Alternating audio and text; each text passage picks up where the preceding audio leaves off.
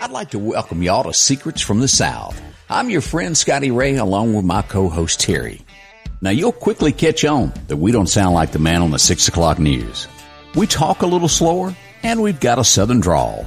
But nonetheless, we've got a great podcast lined up just for you. We'll bring you some interesting stories. They're sometimes crazy and a little unbelievable, but it would be just plain impolite not to share them. So get yourself comfortable.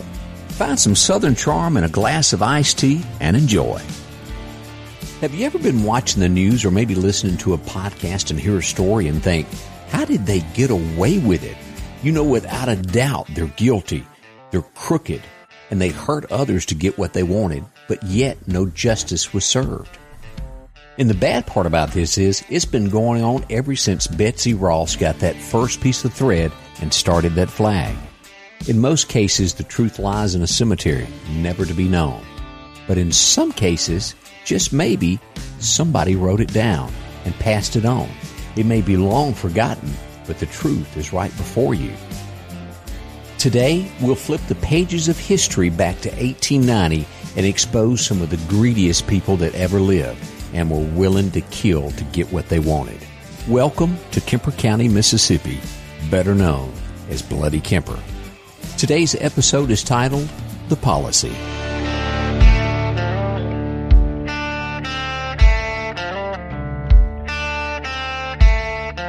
So, Scotty, we're doing something different this time, aren't we? Yes, we are. This is one of these stories that, we talked about, that we've said so many different times that we would tell true stories here and there, and this is one of those times. We did. And I think this is going to be a change from what we've done in the past where we pick a topic and we talk about it. This is going to be you really basically narrating a story that is a real story that happened in your backyard back in the 1890s, right after the Civil War. So who do I need to try to sound like, Mike Rowe, or do I need to try to sound like James Earl Jones? If you can pull off James Earl Jones, you got it made. I almost want a copy of the Bible that he just done. Have you seen the advertisements for that? No. Yeah, he started doing that. I think it'd be pretty cool to have that. I think Scotty Ray's voice is pretty good, though. But for our listeners, just settle in. This is something totally different, but real events. And I've got my glass of sweet tea, and I'm ready. You go, Scotty. Today's story is about a small county in Mississippi. Back in the 1890s, Kemper County was also referred to as Bloody Kemper. The county was known as Bloody Kemper because of the county's high homicide rate, violent reputation, and mysterious series of murders. These murders are the focus of today's story. This story is about greed, deception, poison, and death rendered from the most unlikely person, a trusted small-town hero. Did I also mention that small-town hero was a renowned doctor? Kemper County is located on the central eastern border of Mississippi. Today, Kemper County comprises of several small incorporated communities and two small towns known as DeKalb and Scooba, the town which I grew up in. I'd like to be able to tell you that Scooba survived and is a thriving town. But, like most southern towns, jobs became scarce and most families moved away. As you cross the railroad tracks and head down Main Street now, you'll find just hulls of buildings that once were. The movie theater, there was a car dealership, banks, stores everywhere. And at the end of the street was the railroad depot. It's been long forgotten that 3 miles due east of there is where Scooba originally was. It was 1856 when the railroad came through, and a celebration was held to drive that last spike in to celebrate the town of Scooba, even having Jefferson Davis in attendance. All that remains of the original site is an old graveyard just east of town. As a small boy, I could ride my bike anywhere in town without any fear of trouble. I'd pass by and see Lynn Jr. Quarles sitting on the front porch. I'm told that his dad was one of the first ones to ever make a phone call in the state of Mississippi. As you rounded the corner downtown stood the remnants of an old movie theater, the Lion Theater from years before. I'd pass by Mr. Red Frost and his drugstore, where I got my first paid job as a kid, putting the Clarion Ledger together on Sunday mornings for everyone. There was the stop where the Greyhound bus stopped across from the depot. As you traveled on down, you'd pass Miss Walls and round the corner to where the bank was, and Mr. Floyd Townsend, who had the only dry cleaning service in the county. And did I mention on the other end of town, the thriving community college that we have, with an even more successful football program? You may have seen the EMCC lines on Last Chance U, and that all began with Mean Bull Sullivan, the toughest football coach there ever was. And if you don't believe me, you can go back and find that in Sports Illustrated 1984. But in the 19th century, the land was primarily developed for cotton cultivation. It was a hard living by most standards, even for those who were more fortunate. The county consisted of hard-working people with little opportunity other than farming, and most with little education. Even with the presence of law enforcement, it was ran primarily by vigilantes. And for many years, the county was known for its constant bloodshed, innocent lives lost, and deep buried secrets that members of the community kept to themselves for the safety of those they cared about.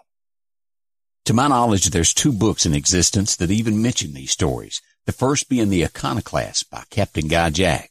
You'll hear more about him later in the story. From my understanding, the captain had to rewrite the book twice, and the reason for that is when it arrived on the train in town, it was met by a mob and all the books were burned. The second book is by Hewitt Clark called Bloody Kemper. I'm even told they're looking at making a movie out of this. In the 1890s, life was much harder, and survival was at the forefront. It was just the way of life, the way it was back then, and most were accepting. Life consisted of growing and harvesting your crops or having a small store, if you were lucky enough to have one. Some land to call your own, and last but not least, enough food on the table to feed your family.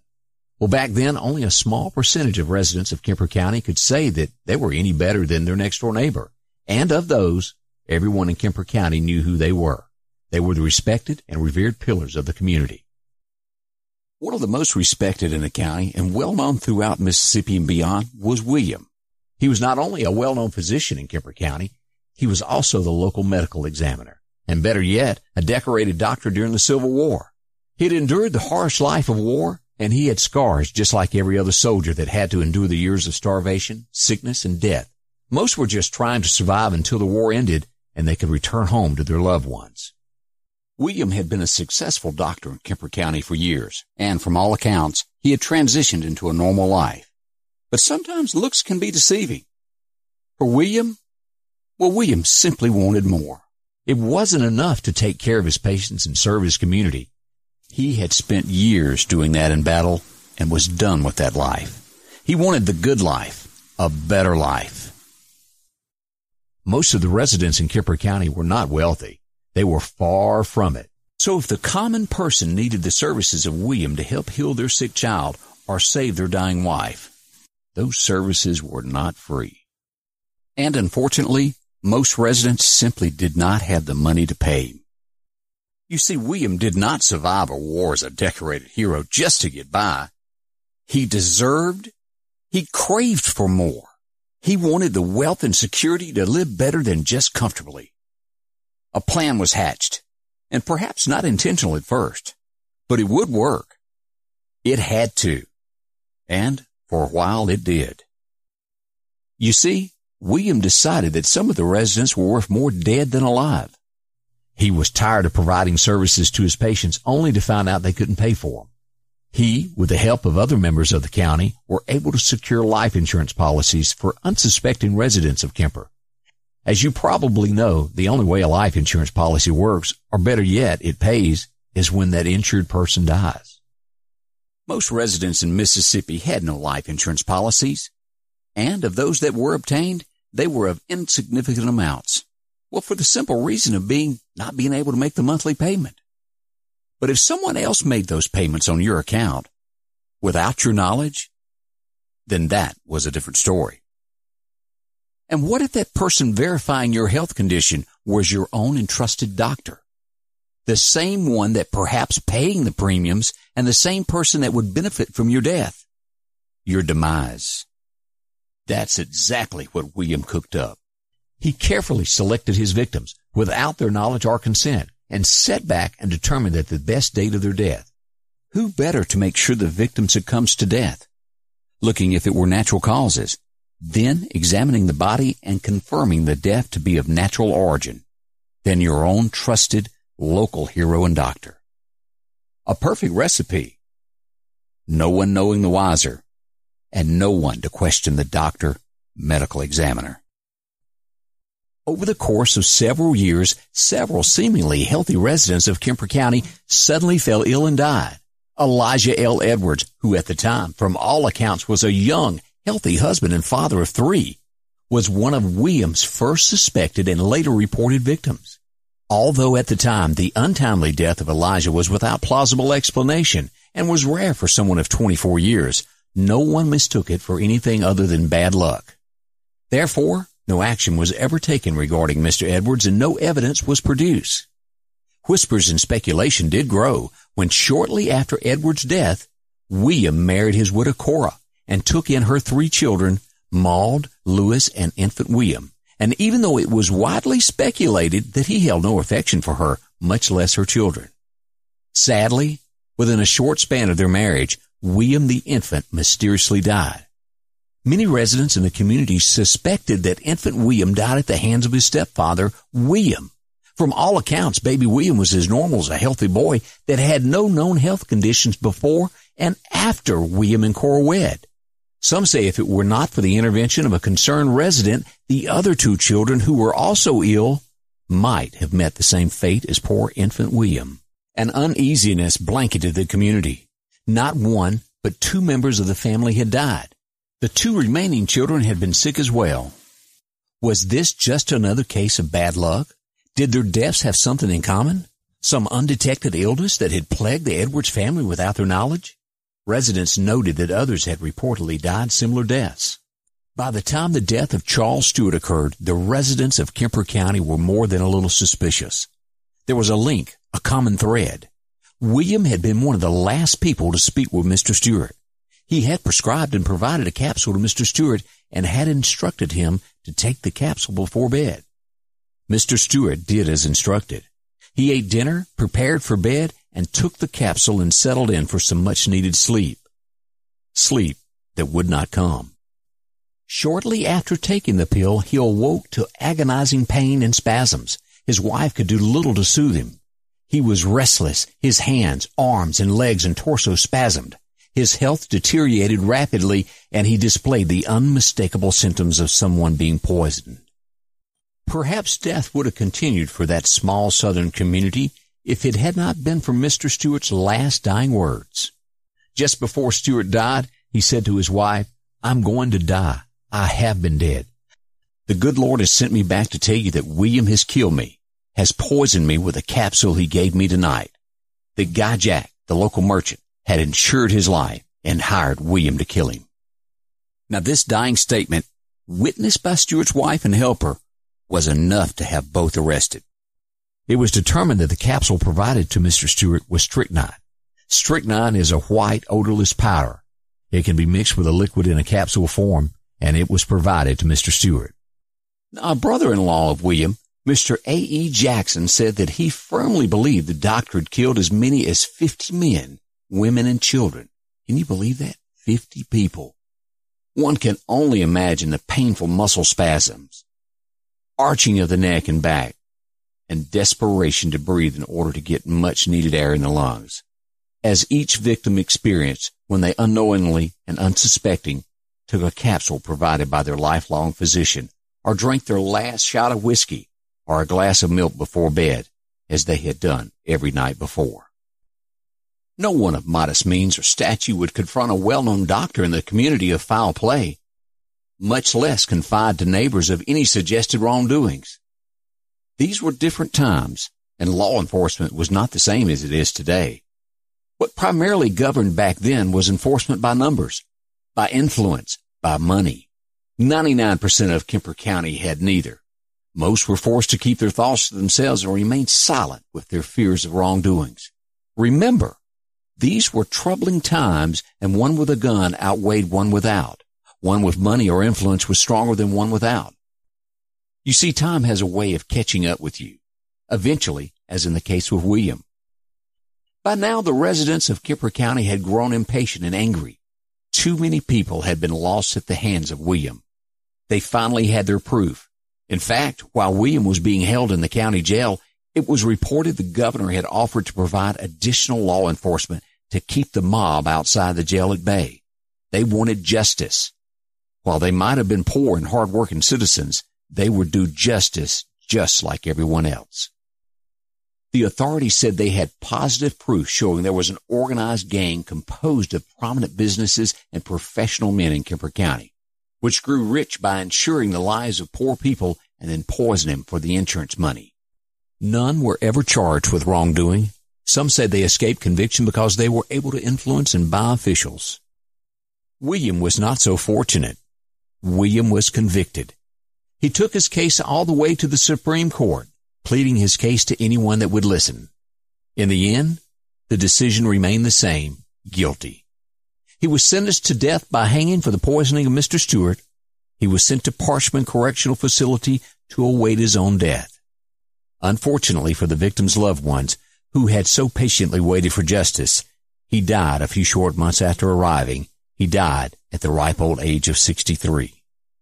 If it were not for the quick wit of Mrs. Stewart, and by then the suspicion investigations of several prominent insurance companies in the U.S., William might have continued his practice of killing the unsuspected.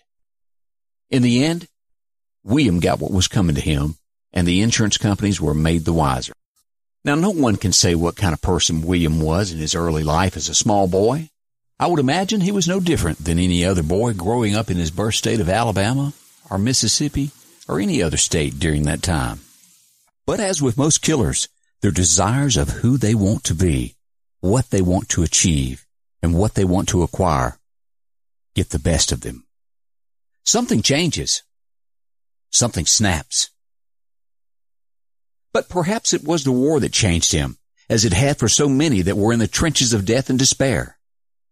Regardless of the reason, he was a cold-blooded killer, with his main motive being of financial wealth, and perhaps a desire to have even more clout within the community. William Howard Lipscomb died, not a decorated war hero, or an accomplished physician, and definitely not a pillar of the community, but a disgraced and monster that betrayed the very fabric of the oath and duty of a physician.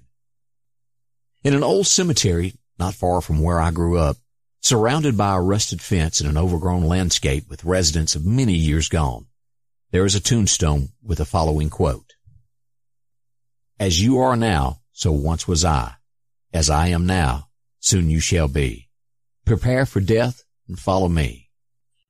Scotty, you're a good storyteller. All now.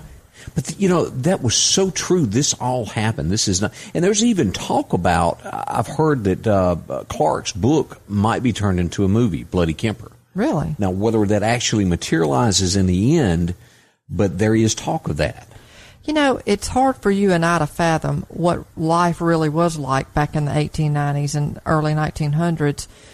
But, you can kind of picture it by the way you told the story that just life in the South in those days was rough. I mean, just like you said, putting food on the table and a lot of things that we take for granted now. Yeah, and the only way to get money at that point in time, again, this is Reconstruction, is sometimes to do something that's not quite legally, or not quite legal. Maybe that's a better way to put it. Yeah, and I think that what's interesting about this story is the fact that you had somebody that, while they weren't making a lot of money, as the story indicates, a lot of times the physician that served these people didn't necessarily get paid every time. Well, and it reminds me of an episode I saw a few weeks ago of Little House on the Prairie of Doc Baker getting paid in chickens and eggs and different things because the people just didn't have the money to pay. Yeah, and you hear a lot about back in the days that physician would get paid by any means that somebody had.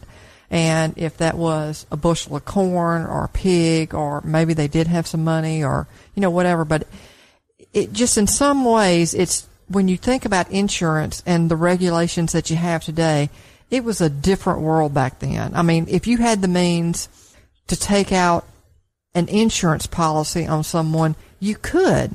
And in today's world, I mean, you could take a policy out on me and I could take one out on you if I thought that there was going to be a hardship in our business. But there are regulations in who can take a policy out, and you have fraud departments now. You didn't have that back then. So these little poor people that were just trying to get by, it's sad to know that unsuspecting, they had no idea this was coming. They trust someone. Who are people that you trust the most? Your physician, your pastor. I mean, he was trusting just in the position that he was in, and he obviously took advantage of that and killed these folks. There's a rumor of the story of this, and if you read either of these books, and I think one of them goes into it, was there was a guy that rode into town on a horse. There were 3 bars. He stopped at one, had a drink with the doc before he made it out of town. After he had an insurance policy taken out of him, he fell off his horse dead. And there were so many, and all of this is alleged. That you hear the word 50 deaths. That's all alleged. None of that has been confirmed. I think to make sure that we're factual, he was only charged with the death of one individual. And of course, stories get bigger and bigger over time. Do. Before you know it, in 10 years, we'll go back and tell the story and it will be 100 people. But, so we tend to exaggerate. But I think it's safe to say that there were multiple deaths or suspected deaths. And they were all the same way with a capsule or something like that, that you wonder, how long would that have gone on in today's world?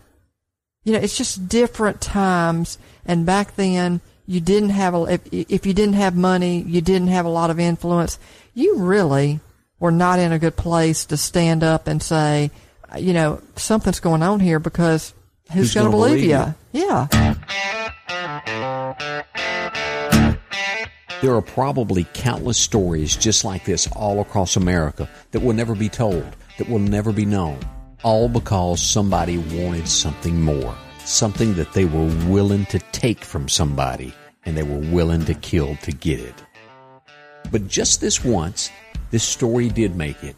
Someone spoke the truth, and it survived. But there's one thing that I do know. We should all study our history, because greed always repeats itself. We hope you enjoyed our podcast and will continue to listen more. We promise to provide stories that intrigue you, provide a little humor, reflect our heritage and culture, whether it's strange and alarming. Please leave us a review and let us know how we're doing.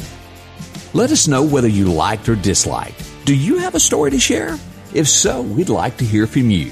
Please email us at comments@secretsfromthesouth.com. and provide a brief description of your story along with contact information, and we'll be in touch. Until next time, a secret from the South.